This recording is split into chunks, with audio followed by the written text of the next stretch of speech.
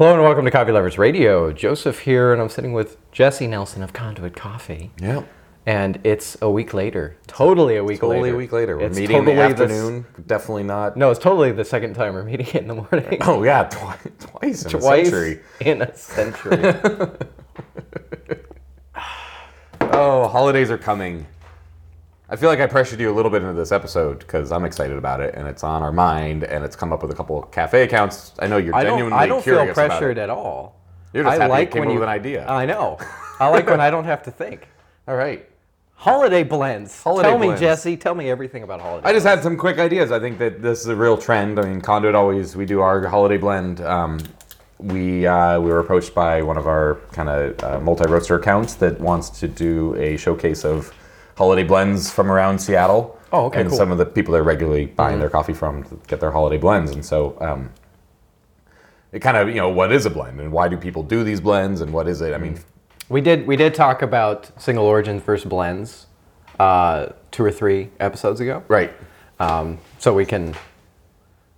I mean, the fun thing about a Continue off blend of that. is it gives you an opportunity to have something that's specific for a season that starts and stops. And so there's not a lot of, especially for us small roasters, I think, there's not a lot of need to carry on something consistent, Yeah. So Well, also- consistency and Yeah, one of the things we talked about in that episode was the purpose of a blend being that you can create a very specific experience, and I think this is the perfect example this is, of why you'd want to do And this that. is what I love most about the blends. And holidays are just a good reason to do it. There's a lot of people are thinking about it, and it's an easy sales thing because they're all buying gifts and everything like that as well. Obviously, as you're listening, super easy gift.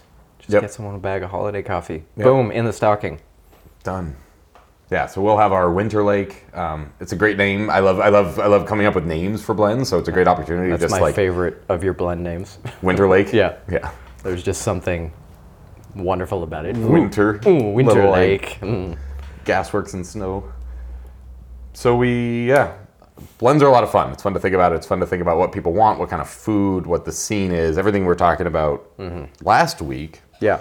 Thanksgiving, pairing food, serving to people who are and not what they might familiar. want, Yeah. So for me, like there's the flavors that I want and the style of roasting that I like, which is pretty light, but also like and juicy, a lot of good flavors. But there's also a need to be able to cut through some food and all the other holiday treats and everything that we're eating. So there needs to be some sort of richer body in there that either comes from a darker roast or some of the beans with those kind of fatty acids in them. So. Do you look more at darkening the roast, or do you look for origins of coffees, particular coffees that exhibit deeper flavors like chocolate? Totally, like coffee's peanuts, first. Coffee's first, and I do that with all of our blends. I mean, that's kind of our theory. So there's certain regions, origins that have distinct flavors. There is that sort of Brazil-ness of the Brazil coffees. There's a deep chocolate to milk chocolate and some peanutty flavors. Central in there, so- Americans in general seem to exhibit those kind of qualities. Yeah, like for me, Guatemalans tend to be a little drier, a little bit more dark chocolate, whereas El Salvador's or even Hondurans are a little bit more milk chocolate. So it's kind of that consistency. So just finding a coffee.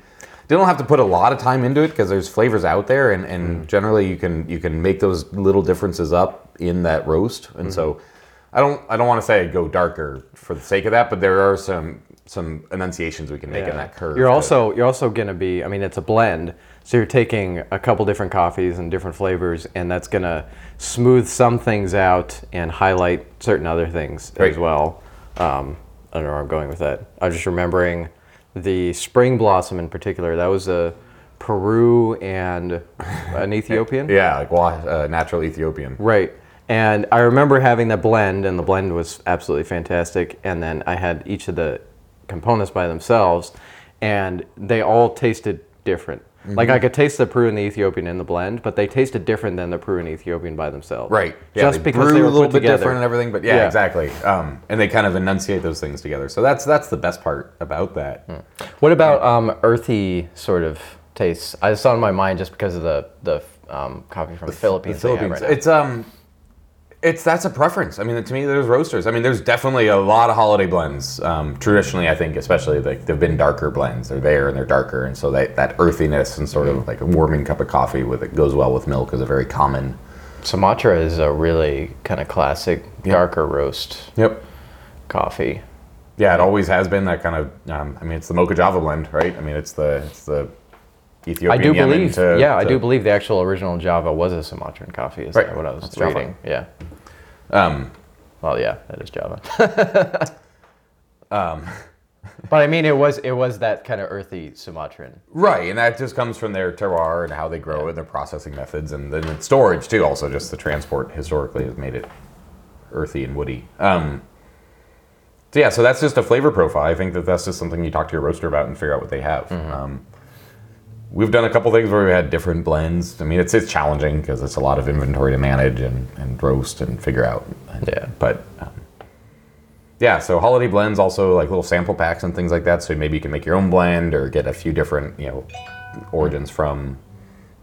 When you're making these kind of holiday blends, are you thinking people are going to be having this coffee with something like I mean, we mentioned this on the show last week, the blend we made with the pie before, right? And the idea was that's going to be enjoyed with dessert, right? So back to that, like I haven't honestly, like as we're recording this, I haven't quite solidified what I want to do for the holiday blend, even though it's almost Thanksgiving and I'm going to roast it next week. So there's a lot of thought that's going to come. Maybe we can come back to this in a few episodes. But we'll have to do an episode with the obviously, one, yeah. But for that, like pumpkin pie, it's like, all right, pumpkin pie. We got the crust, we got the pumpkin, we got the spices. We got the sugars in there. What kind of coffee do we want that's going to cut through that? So we don't need more. Or dance pumpkin. well with it. Dance well, yeah, exactly. So maybe not some like caramel-y coffee because caramel and pumpkin's not necessarily. They kind of disappear. Right. I think we had some like chocolate and fruit with that. Yep. So I believe that one was a wash. I think that was our old Guji that washed Ethiopian with a really lovely Brazil from JC from Sergio. That makes sense. And that's such a classic combination. I had emails about that combo this morning. Yeah. Maybe we're talking about the future of this year's. We're talking about it, yeah. I don't know if it actually is going to be the future. But you're correct. Anyway, so I'm really excited about that. Holiday blends. Reach out to the roasters. Reach out to us. If you're in the Seattle area, like everybody has their blends. I know. Yeah. Do you know what other people are doing around here, or what they think about this sort of thing? I would love to know more. I mean, there's some friends of like Velton's Coffee and what's the name of theirs? I forget. It's the I can't believe I'm forgetting. Yeah, Sorry, I can't Velton. remember either. Kuma has their bear claws. Oh yes, it's just one of the best names ever. We got to do Kuma the bear is their logo, and so it's the. We got to do an episode with all the the holiday blends from this area. Maybe I have an idea for that. We'll talk off air, but let's do that. Okay. Anyways, holiday blends are coming. They are. Yep. The goose is getting fat. Please put a penny in this poor roaster's hat. You have been listening to Coffee Lovers Radio. Please subscribe, rate, and review on iTunes. Support the producers. Check out Coffee Lovers Magazine at coffeeloversmag.com and download our app. Also get yourself some fantastic coffee from Conduit Coffee at conduitcoffee.com.